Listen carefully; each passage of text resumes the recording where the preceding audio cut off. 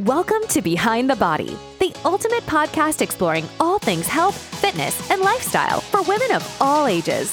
Join your hosts, Andrea and Anna, as they bring you expert insights, personal anecdotes, and practical tips to help you live your best life. Whether you're a fitness enthusiast or just starting out, Behind the Body has got you covered. So grab your headphones, turn up the volume, and let's dive in.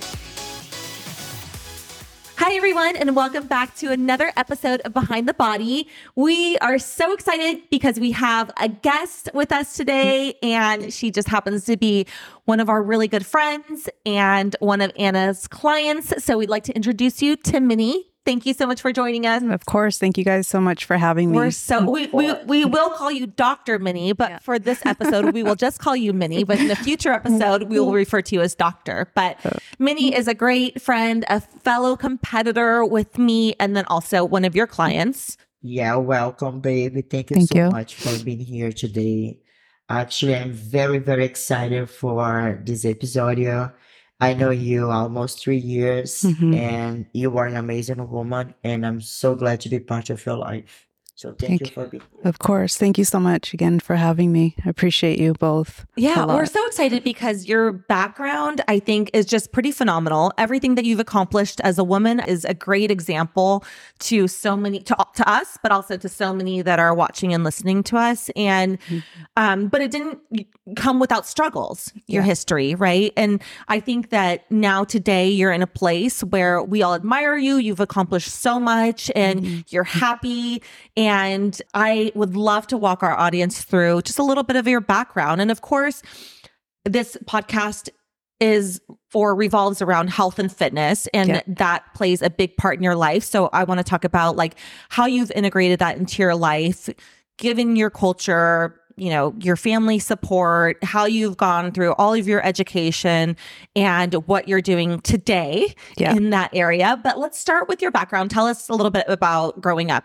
Yeah. So I grew up in Northern California in the Bay Area. I was born in Daly City. My family's in Vallejo, which is a rural, not rural, suburban type of town. So went to school there. I have one sister, two brothers, very close-knit Punjabi family. So my family's originally from Punjab, India, which is like North India. Yeah. And so we're Sikh is the religion that we grew up in. But my family's not very religious. It's more of a identity for us. So the values are very much about like gender equality and allowing everyone to practice who they are. There's no missionary work. And so those are the values that I grew up with, where diversity was accepted, but also there were limits to that, you know, when it comes to who we allow as far as like close friends or who we allow in the home. So my family, like I love them. I love my parents so much. They've been married for 50 years now. And so they grew up like they raised us very like strict as far as like keeping your friends at school. Like it's great you have friends, but they're at school, and your siblings are your friends. Your cousins are your friends. I have like almost 50 first cousins, and they're all in the Bay Area. So we grew up like with a really big family, a lot of aunts and uncles, especially when my grandparents were alive. Every weekend it was like a party, you know, because it was just like family get together. And so we have like tons of videos and pictures of that time. And so I grew up very like a secure attachment, you know, very like loved and protected and taken care of. And my dad is 7th out of 9 children. So most of my cousins are older. So I was also like one of the younger cousins. So I always felt like taken care of and, you know, like listening to others as well. But part of that also taught me that I have to rely on other people, you know, for like their permission or what it is that they expect of me. So there were a lot of cultural expectations, family expectations on what I should be doing, shouldn't be doing. But again, it was with a lot of love. So I felt like I'm doing it out of respect, not out of fear, if I'm following the rules. So that's, you know, pretty much how I grew up, went to public school. And then, yeah. And then after that, I guess went to college, went to San Francisco State. Shout out Gators. Oh, you did? I was actually just on a panel interview with as an alumni. So that was really exciting to like talk to the students about my journey. Yeah. But yes, because I did my undergrad in psychology because I didn't know at first like what I wanted to be or what I wanted to like major in. And everyone's like, oh, psychology is like super, you can be anything, it's very general. So It's psychology. That's what I was told. I'm like, normally you go to like business or like communications. Yeah, for but like no one in general. my family like really went to college. My sister did and my brother. But like most of my cousins, like after a certain age, you're expected just to get married. So I was raised more to be a good Indian girl, a good daughter, a good sister. And so those are the values that I grew up in. And so when it came to college time, I knew I wanted to go for my education because I also knew that there was a lot of freedom in education. Like I was allowed to go to the library. I was allowed to go to school. And so that's where I would like find my freedom, like I'm allowed to hang out with my friends if I'm in college or night class, or sometimes you say you have night class or sometimes you say you're going to go to the library, but that was allowed. Yeah. So I knew like education and freedom always went hand in hand for me. Oh, interesting. Did your parents support you going to college, to university? Yeah, absolutely. Yeah. And yeah. so they wanted you to pursue higher education, but you still lived at home at this point? I did. So you still felt like still under the umbrella, under the rules of the household. Yeah, definitely. It's great the way your family keep the culture, and give you values, because definitely I think is one thing that is missing. People is kind of don't have more this relationship with family and see that is the tradition. I love that. Honestly. I love it too, but I think it's so interesting the way that you clinically diagnosed or like observed that you feel this need for like approval. Because when you're talking about it, I'm sure us and all the viewers and listeners are thinking like, oh, what a great way to grow up. Big family, like great dynamic. You like the social aspect of it is amazing. The love, the support. But then there's also like this alternative side to it where you are reliant upon like some really critical, I think, exactly needs from them. And the first one doing things that for us, we grow up doing like a normal thing. And you kind of need to go after so you could be able to do and feel like, okay, it's normal. I can do it. You know? Yeah. So especially now to see you like a totally different version. Oh yeah. So I was like super passive. I was so shy, and it like my high school friends, if I see them, if I go back home, like they'll know, like I barely spoke in high school or like junior high. Like I was very reserved, super shy. Yeah. Throughout college too. Like I didn't really I had friends, but again, like, there were kind of like some distance, because I just felt more comfortable with my own family or other Indian people. Though that was like where I felt the most comfort. But also like you were saying that, like when you're growing up in such a close-knit community, that there's a lot of expectations. Like Indian girls don't do that. They don't dress like that. They don't sit like that. What are you doing? And so going out of social norms was not even in my peripheral, like I wouldn't even consider it at first. So I went to college, went to San Francisco State and everything, graduated. And then like, what do you do after college? Like everybody is like, well, you get married. Did you have, before we dive into that, did you have like idea of what you wanted to do after college with your degree, or? I did. So I actually had some really good professors at San Francisco State, and that's when I felt like I want to be a psychologist. And I fell in love with psychology. I started learning more about like the different theories and different areas that you can go into. So I started volunteering a lot. I was working at a women's shelter, working as a multilingual advocate. So taking women to their doctor's appointments, attorney appointments. They were living in a shelter. They were Indian and South Asian women. And so that was really powerful. And I was teaching them on things like domestic violence and freedom and, like how do you take care of yourself? And a lot of them had young children. They didn't speak the language. So that was a really powerful experience for me. And so I was just volunteering, working. And then what was your I'm sorry, you asked something else. If you had an idea of what you wanted to do after college. Oh, okay. Because we're talking about, naturally in your culture, the next thing you do after college, if you go to college, is to get married. Yeah. Right? So then I thought, okay, before I go to grad school, I guess I should get married. Were you dating anyone?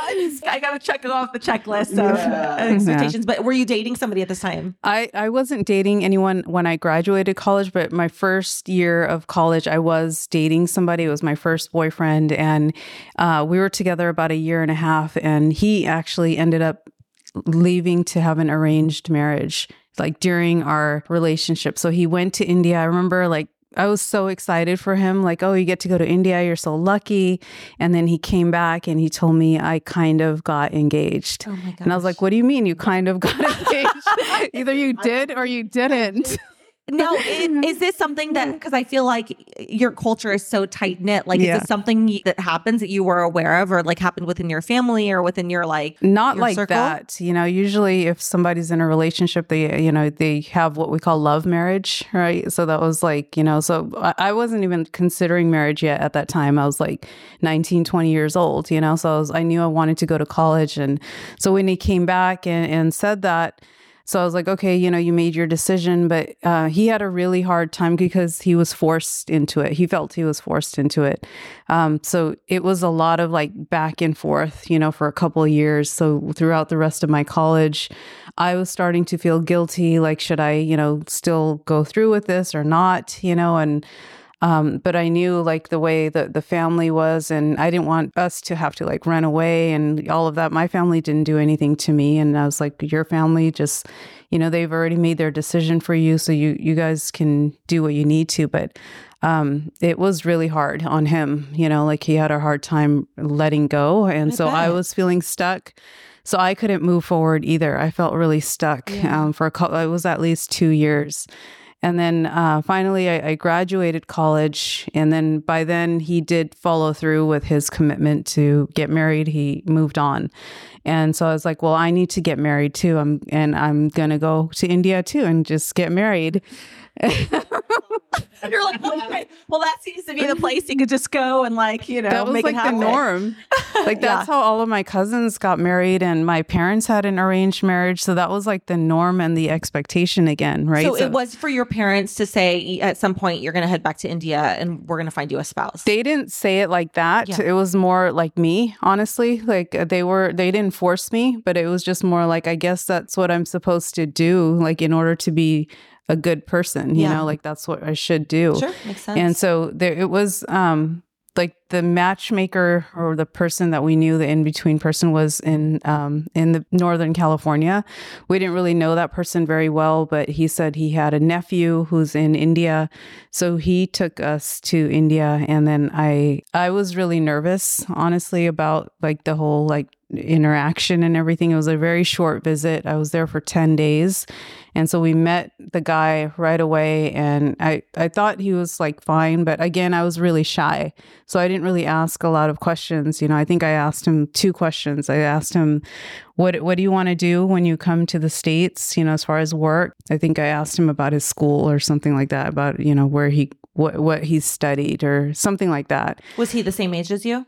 He was a year older. And, but then we were in a big restaurant. So the family's all around, and again, it's not I wasn't allowed to date. So even the first guy that I was dating, it was my family kind of knew, but it wasn't out in public. Yeah. And so this guy, when you met him, I'm fascinated.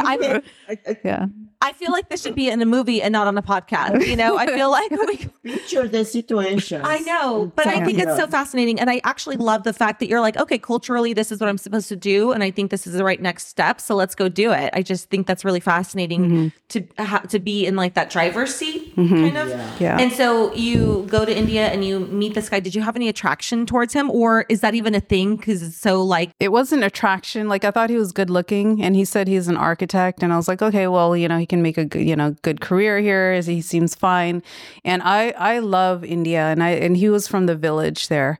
And so part of my thinking was like, oh, we could live part-time there and live part-time in the United States. And it would be so great. Our children can speak our language and grow up close to our culture. So that was me. I was always very attached to our traditions and our cultural, the values. And that was more me. Of all of my siblings, I like my whole room even looks like an Indian museum. Like I have all these, artifacts, from India in there. And so I was just always attached to my culture, the movies, and so that's where I was, I thought, okay, we can like live part-time there. The village is beautiful. It's all agricultural, very like in sync with nature and animals. And I thought it would be a beautiful life, and I didn't even think about like, what if this goes wrong? Like, because again, I grew up with so much love, and my parents again were very loving, and that was kind of normal. Yeah. The experience that you had was so good. So you're like, okay, so that is what feels right for you, right? Like that's what feels right for me. I'm gonna do it. And I'm glad that you did, because to that point, if you had done differently, maybe today you're gonna regret to not have living the experience. And the fact that you went there and you did it, that it was right in your heart. I think it was definitely good. Even I'm sure you learned a work lot. out. Yeah, I'm sure you learned a lot through the listen, process. for sure. Oh yeah, for sure. And so I think it was like the second day that I was there, they were all asking, well, what do you think? And, I had only met him for about 4 hours at that time, because it was like a big restaurant. There was like a little, like a fair going on, so we walked around, and I was like, I don't know, like it's a very fast decision. And his uncle, who was again from the States, he like took his arm around me, and he was like, don't worry, Minnie, he's going to treat you like a queen. I'll guarantee it. You have nothing to worry about. And, just, like, I think you should say yes. And then my sister was with me and my dad was with me. So I talked to my sister, and she didn't see any red flags or anything. And my dad was also like, whatever you want. And so I wasn't forced at all. It was my decision. But again, I was so inexperienced and so passive. I hadn't dated a lot. I didn't even know what to ask or what to look for. So I said, okay. And then the very next day in India, everything happens super fast. So we had, they just threw together an engagement party. And I remember in the morning, I woke up and there was like all these guys, like they were bringing flowers and sweets and jewelry. And I had a breakdown. I started crying, and my dad was with me, and I was like shaking because it was just like happening so fast. And I think intuitively I knew like something feels off, but I dismissed it. I just like, this is already happening. It's fine. I didn't say anything. I was just like, I felt like maybe I'm just nervous. I didn't say I don't want to do this. I wasn't like strong about that. I'm sure it's hard to identify that when you don't have like a lot of life experiences and relationships, with opposite sex. And it's especially because your ex had the same situation. So it's kind of like feels the normal way to go, and you have nothing to compare. Yeah. So I got engaged, came back to the States, and we were supposed to apply for like a fiance visa. So did he come with you? He couldn't come with me right away. So we applied for like a fiance visa. And again, the uncle had first said that he would do it. And then all of a sudden he was kind of backing off. He was like, anybody could do it, the fiance visa. So I thought that was my first like real red flag. Like something feels off. Why is he backing out from doing the paperwork like he said he would? So then my sister stepped up. She said, don't worry, I'll do it. And so she was like, so she did like the affidavit or the whatever the process was. And so during that 90 days, I remember like my fiance, like he would try to call me and I didn't want to talk to him. He would like call and I wouldn't answer. That's a bad sign. I know. Like, I was just like, I don't want to talk to him. I didn't know what to talk to him about. Oh my gosh, that's so funny. Yeah. Okay. But so he came actually pretty quickly then after a few months, and then he was living with his uncle. It was about an hour from my parents' house, and he lived in Sacramento. And so during that time we met a couple times, and that time I started to feel like something feels off. I don't really like this person.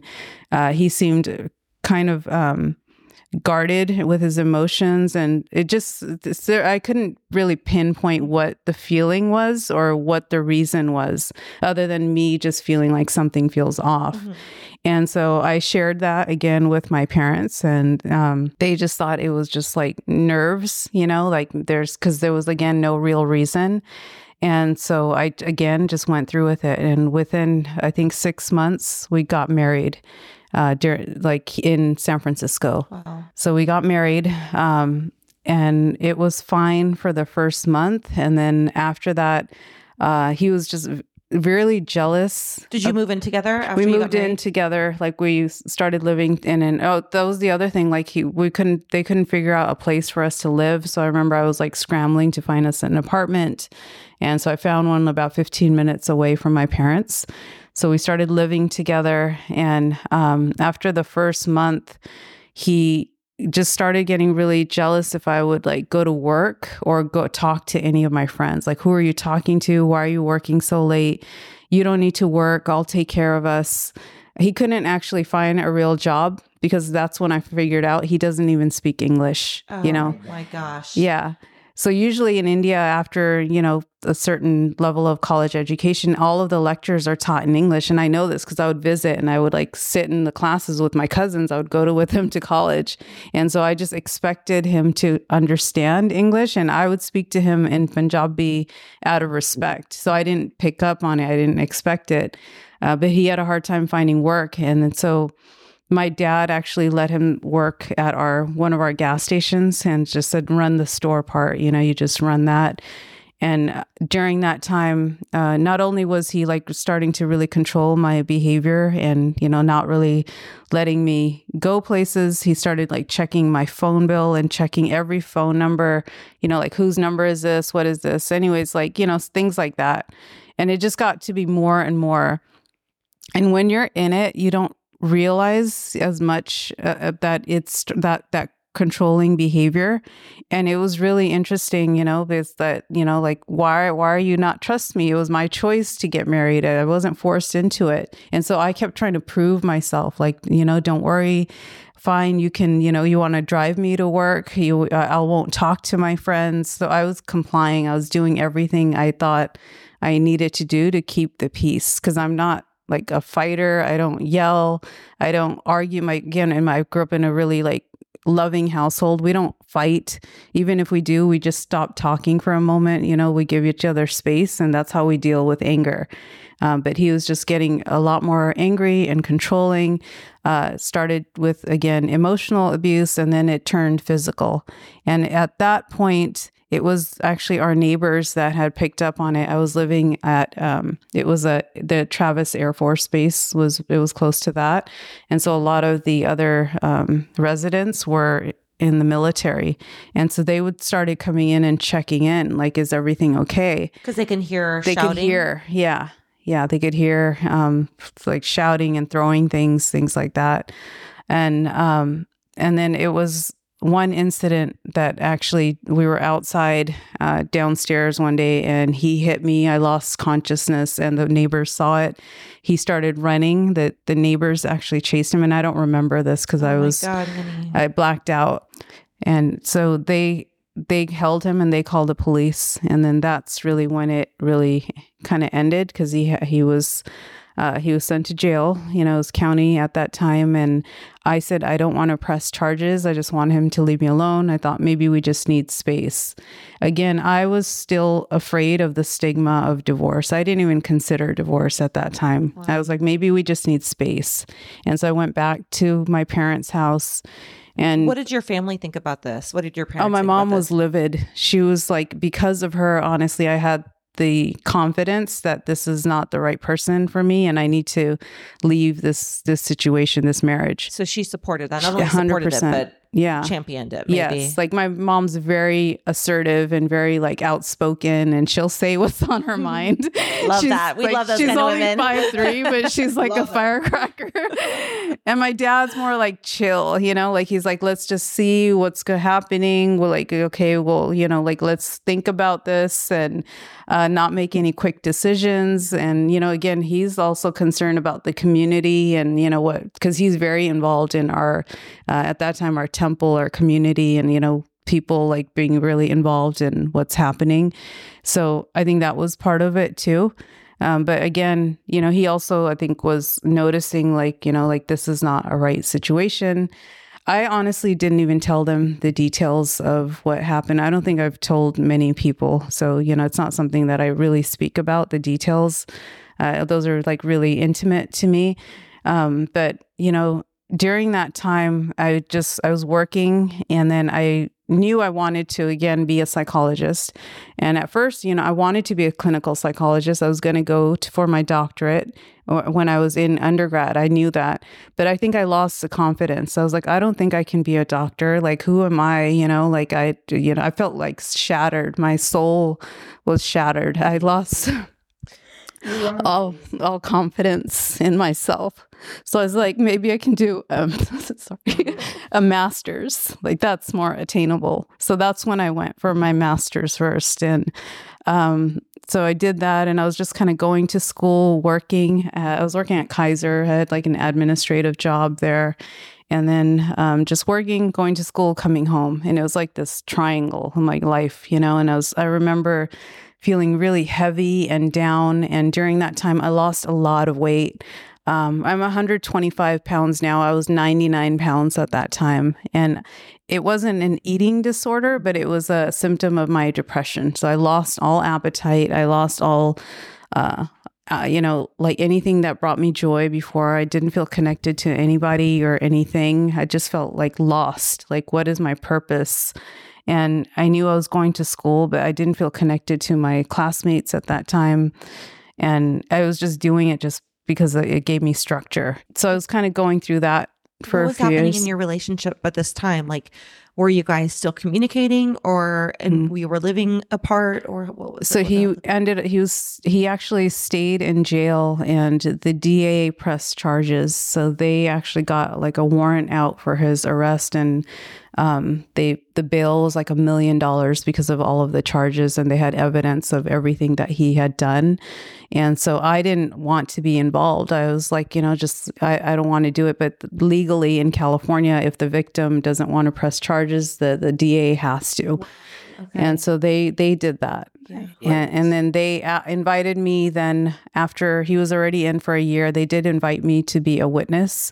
And at that point, I was like, I need to say something, and so I did go in. My parents went with me to court, and I remember I wrote it out, what I wanted to say to the judge and how I felt about everything that happened. And I felt like I was betrayed, not only by him, but I felt like I was almost betrayed by my own culture. Mm-hmm. I was like, these are our traditions. And, like I went there with all of these traditions and thinking and I felt like he robbed that of me for a while. Like I couldn't even listen to Indian music for a while.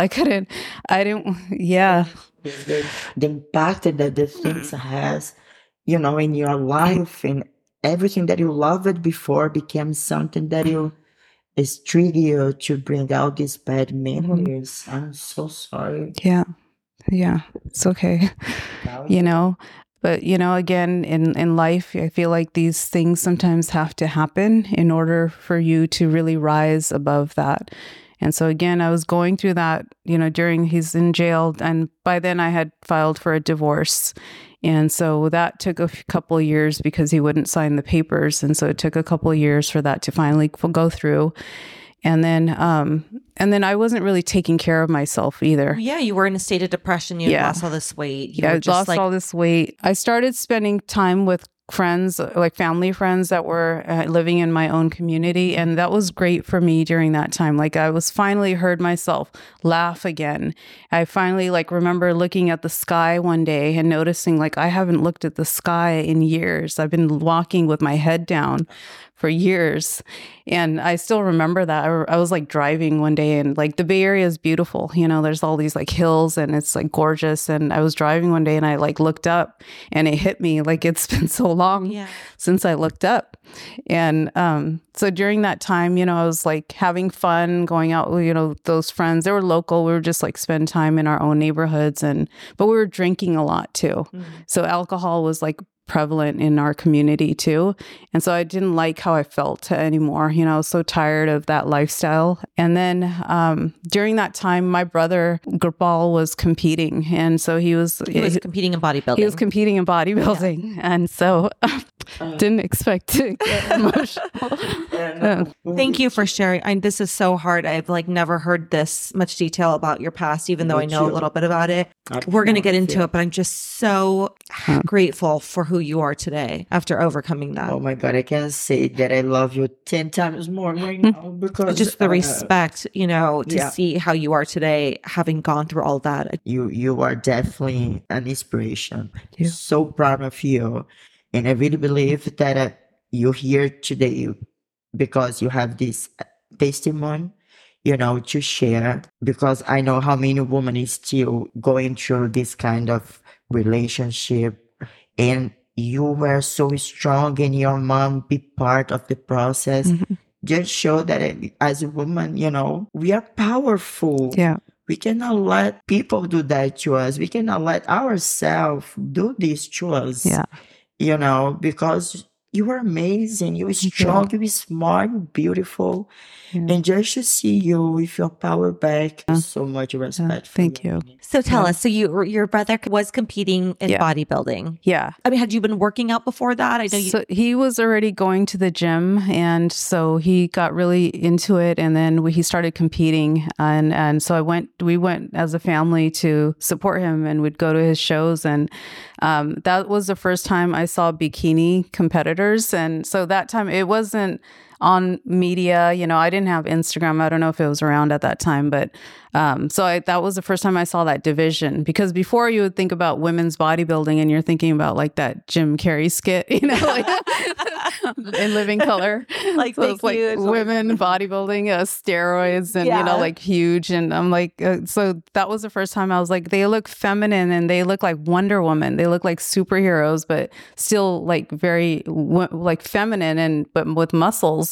And that was the first time I had exposure to it, but it wasn't a thought like I can do that. I was just enamored. I was impressed, and I was like, whoa, I can't believe this exists.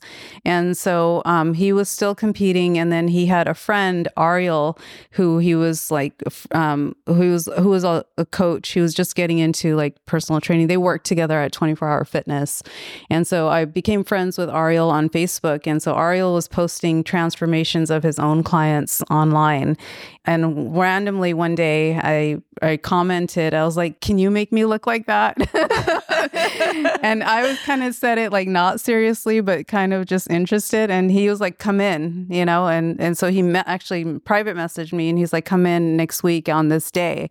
So I was like, oh shoot. He was holding you accountable for that comment. Yeah. He's like, I sure can. Like he was more serious than me. Right. And then I said, okay. So I went in, and he was like a small gym. He just started his own thing at that time too. And so I went in, and he was like kind of just taking an assessment of where I'm at. And then, so he's like, lift your shirt. Let me see your stomach.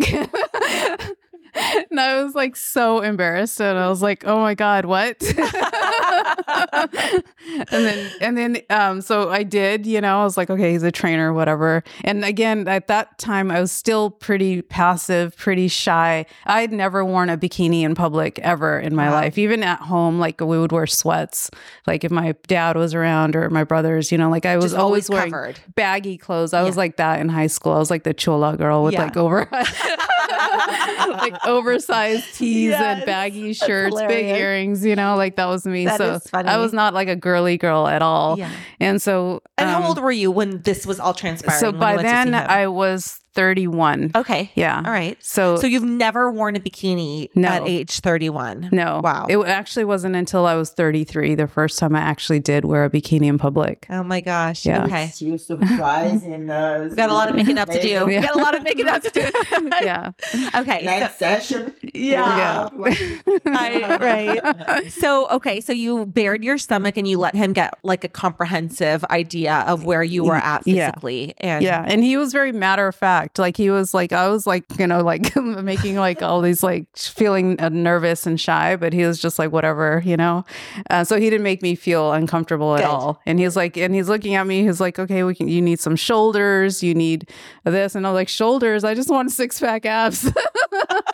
Like I never even looked at. You're like, I never even looked. House shoulders are right here. What are you talking about? I never even looked at my shoulders or considered it. So then, so we made a plan, and I started coming in. It was like 5 days a week. So he made a plan. I would come in. He wrote my diet for me. And then I told my brother, obviously, and my brother was very encouraging. And he was like, you better do it 100%. Otherwise it's a waste of time. Because my brother is also very like direct and matter of fact. He's like, are you actually going to do this? Or was this in an effort to compete, or did you just want to like improve your body composition and like just introduce fitness into your life? I just wanted to, get lean and kind of like look better. So it was more for aesthetics in the beginning. Yeah. And then as I started going and we're training together, and the form, like he's telling me, look in the mirror, chin up, shoulders back. Like you're so empowered by just the form. You're not lifting heavy at all. I was like 8-pound dumbbells, I think, in the beginning, because I had never lifted ever. I went to the gym. I did a little bit, I think, in the weight section, but I was so intimidated. I was like that person always in the cardio section because that's where the women were.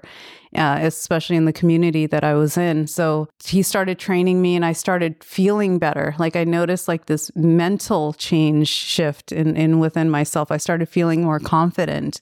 And that's what actually helped me sustain and helped me bring out this other side of myself. And that's when it started bringing other changes in my life. I noticed I started being a lot more mindful of my time and who I'm spending my time with. I applied again back to graduate school. So I started my doctorate program during that time, and I started feeling confident again. It was the training, the gym, the weight training specifically, and also his coaching style. He was very much like quiet. He's like Mr. Miyagi. Like he'll just like tell me what to do and just like put his like hands like cross them and like just like watch me and like, you can do this. Like don't. So I never complained and I never like felt like I can't do it because of the confidence that also he gave me. That's amazing. Yeah. I absolutely love that.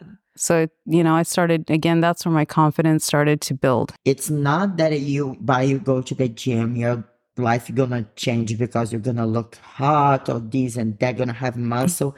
But it's something inside that makes us appreciate life so much more.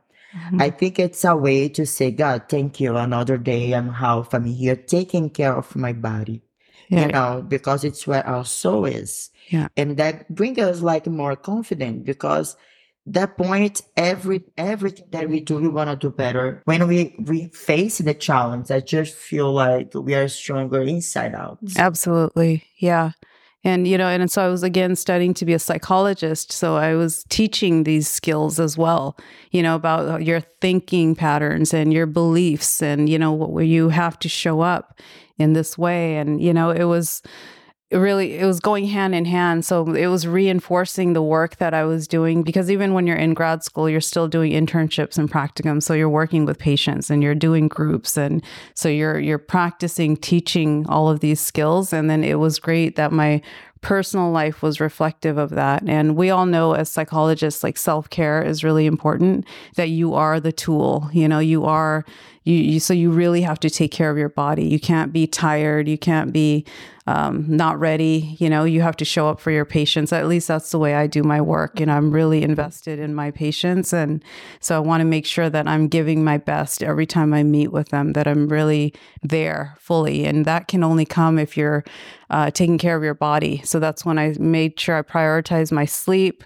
I was, eating really healthy. I was going to the gym. I had a really good self-care regimen. My family didn't live too far away, so I was seeing them every weekend.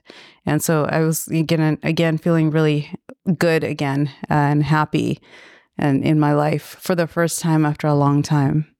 Because it's when you definitely found yourself, right? It's when you are not living based in the the culture, the dreams that you had in your mind, because you went through and you see the reality and you say like, okay, based on that, I'm gonna create the reality that makes me happy.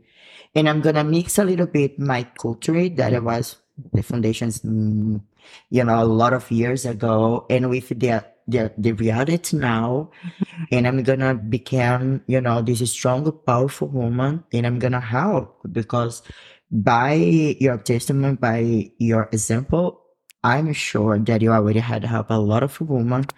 And I hope now with the podcast, you can help it even more because it's fantastic.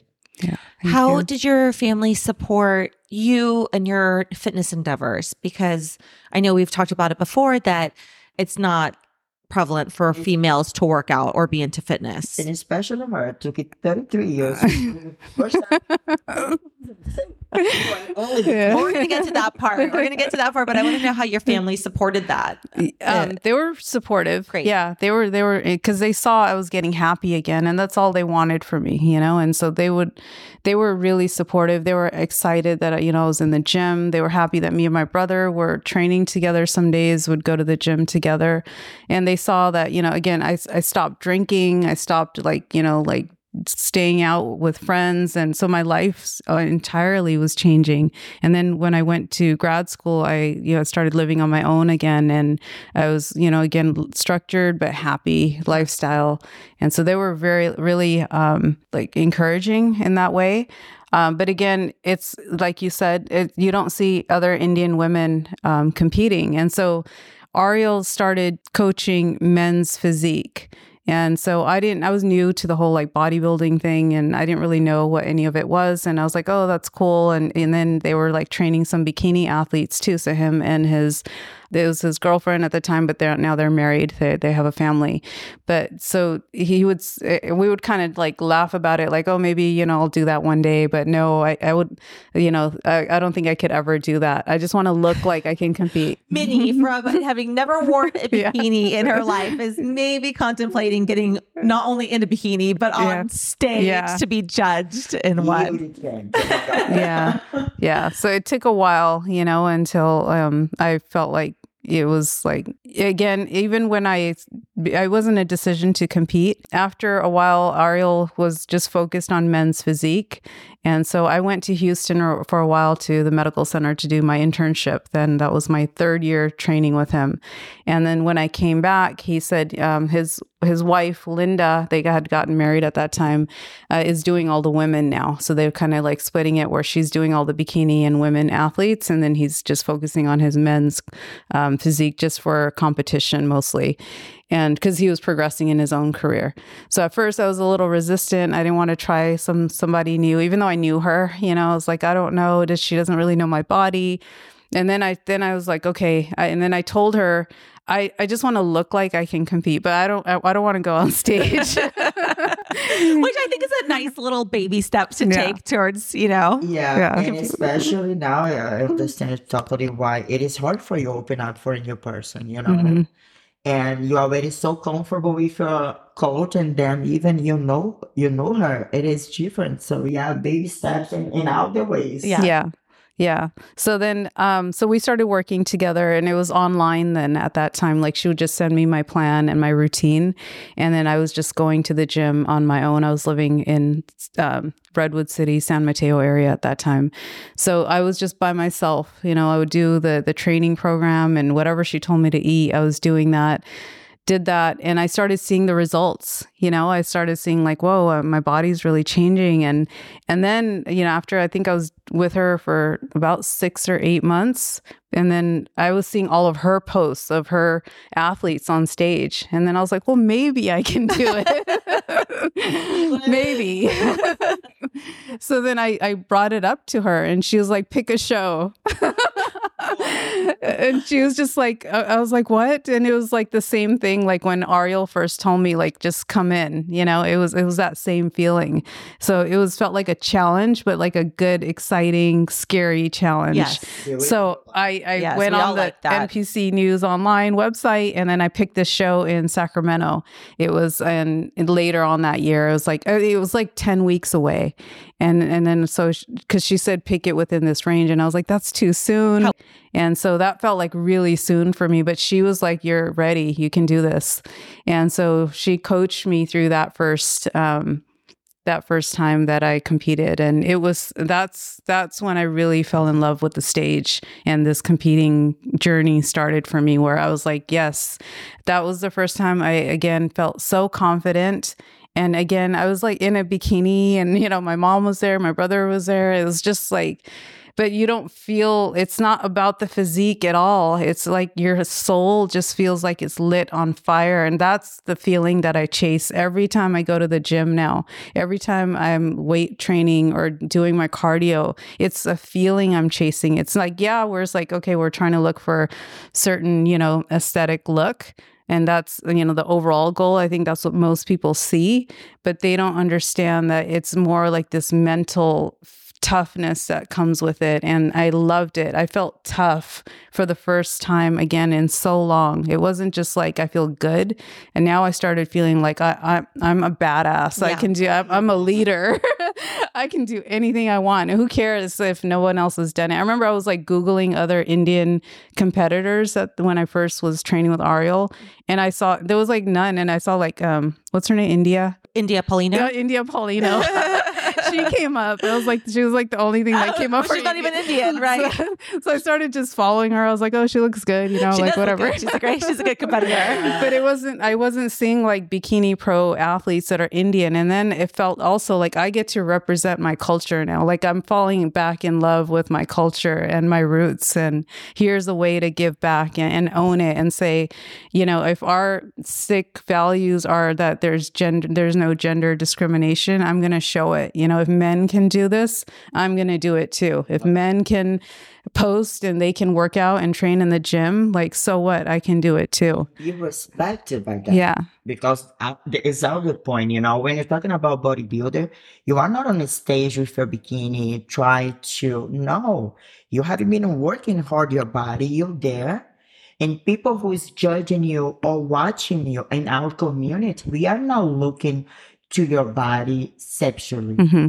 And it is so hard for you as a woman to like, listen, so my brother, he's good because he does that, and I'm not good because I'm a woman. No, yeah. I'm going to show you that yes, I can be a doctor, I can be a bodybuilder, and I can still love myself, respect myself, and have my values, right? And that's amazing. There are so many misconceptions about the bodybuilding or even fitness community even in the US and our culture, that it's a vanity sport, that it has to do around steroids or PEDs. There's just like so many misconceptions. But what I love about your story and what I love about you representing for the Indian woman in your culture is that you can show that it's like so much more, like you show the empowerment behind it, right? You can show like the mental and physical strength that it takes. And I think that that's what it represents when I think we see you, when people see you. It's like, and of course we know that it's much more than just the physique, and it's much more than, the misconceptions about steroids and all that stuff. But I love that you're representing that for your culture. And, I still don't know any other Indian women who compete. I have not come across them myself, but I bet you there's likely somebody Googling, interested in the sport, interested in maybe doing that someday, and Googling an Indian athlete. Was Mr. Olympia bodybuilder, is he Indian last year, 2020? No, he was Egyptian. Oh, he Big was. Ramy. Oh yeah. Yeah. Sorry. Yeah. Not to But confuse now the there's two. there is a lot more, and now that I've been in around the industry a lot more, now I've been following. I've found a lot more pro athletes that are Indian, but again, they're from India. Not so many from the States or from California, or that are like me. Like I was born and raised in California, so I'm very American, and I'm also Indian too. So it was hard to find somebody that's just like me that's done it. And so I was like, well, I get, I'm the first doctor in my family. I'm going to be the first female bodybuilder in my family. I get to do whatever I want. Yes. This is my life and this is my experience. That life is an experience, and I'm tired of giving my power away to other people. If you're with me, great. If you're not, I wish you love, and I don't want any, no, even to my ex-husband, I wish him peace and happiness always. I never felt resentment towards him. I actually thank him for bringing me here because of that part of my life. I had to go through that in order to really appreciate life again, and in order to appreciate my family again. I felt like I had a second chance at life and freedom. Again, freedom has always been my number one value, and that was taken away from me. And then I realized, well, that was only a few years of this 30 plus years at that time. I'm not going to give him all of my life. That was a blip in my life if I look at it in a time perspective. And so it's really a choice. That's where you think about even just trauma. This was a traumatic experience.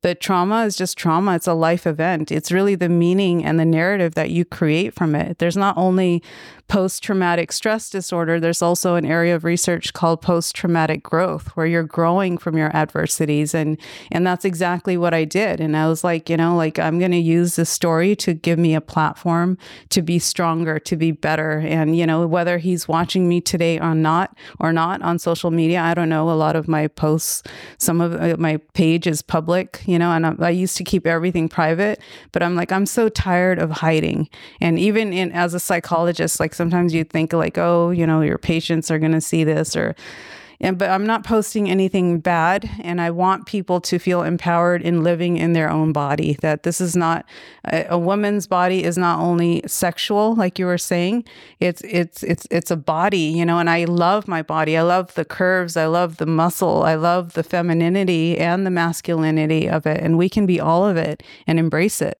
Definitely an amazing experience for me to listen to you and to see how it's possible. You're reborn when you are in your 30s about everything. Mm-hmm. And I think we always say we don't get old, you get better. 100%. But we definitely you look younger, you look heavier, and you make decisions. I'm very proud of you. Yeah, it's because I chose to relieve myself of those burdens. And those burdens are our own thoughts, our own beliefs. And, you get to choose the beliefs that you have. We call them intermediate beliefs, the attitude that you have, the rules you have about life, if-then statements. And if you're creating rules that are oppressing you or that are making you feel less than, you have to check in with yourself. That's you. You have to take accountability for your own beliefs and your own thoughts. And you can't blame other people. Maybe when I was younger, I could say, oh, because I grew up in this culture, it's my parents' fault, it's my community's fault. But no, it's I'm an adult today. I'm going to reparent myself if I need to. And I get to choose the way I live my life. And I feel good about the way I'm living my life. I feel like I live with integrity. I don't hurt people. I'm doing the best that I can. I know that there are times I will make mistakes. I am flawed, of course, but we all are, and that's okay, as long as you're learning every single day. And I always say that we're learning more when we're going through the hard times, when we're living the happiness, because it's that when you go through or by your mistakes or someone else, make us, hard time or any situation that broken our heart, for example, we grow. We are so scared about to fall. We are so scared about to go through hard times, but we definitely get better. Mm-hmm.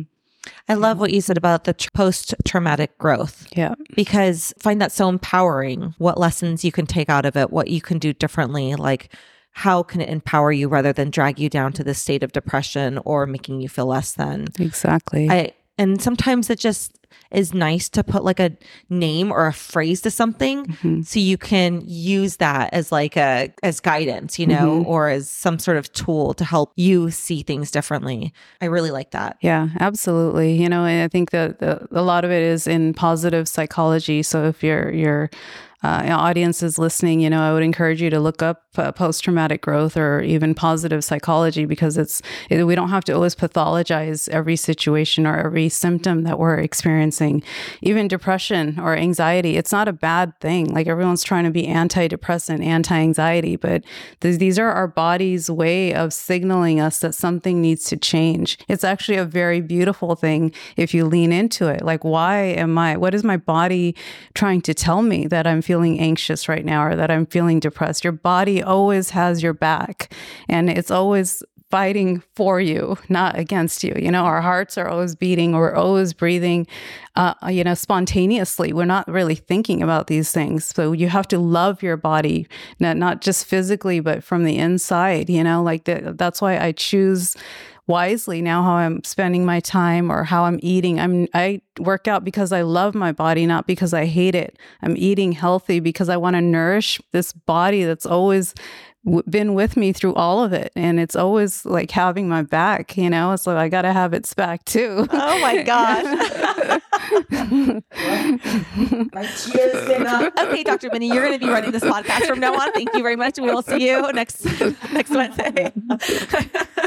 First of all, thank you for being so vulnerable about your life, because I think it's nice for our audience to listen and to not only be inspired, but for people to not feel alone if they're going through something that's very similar.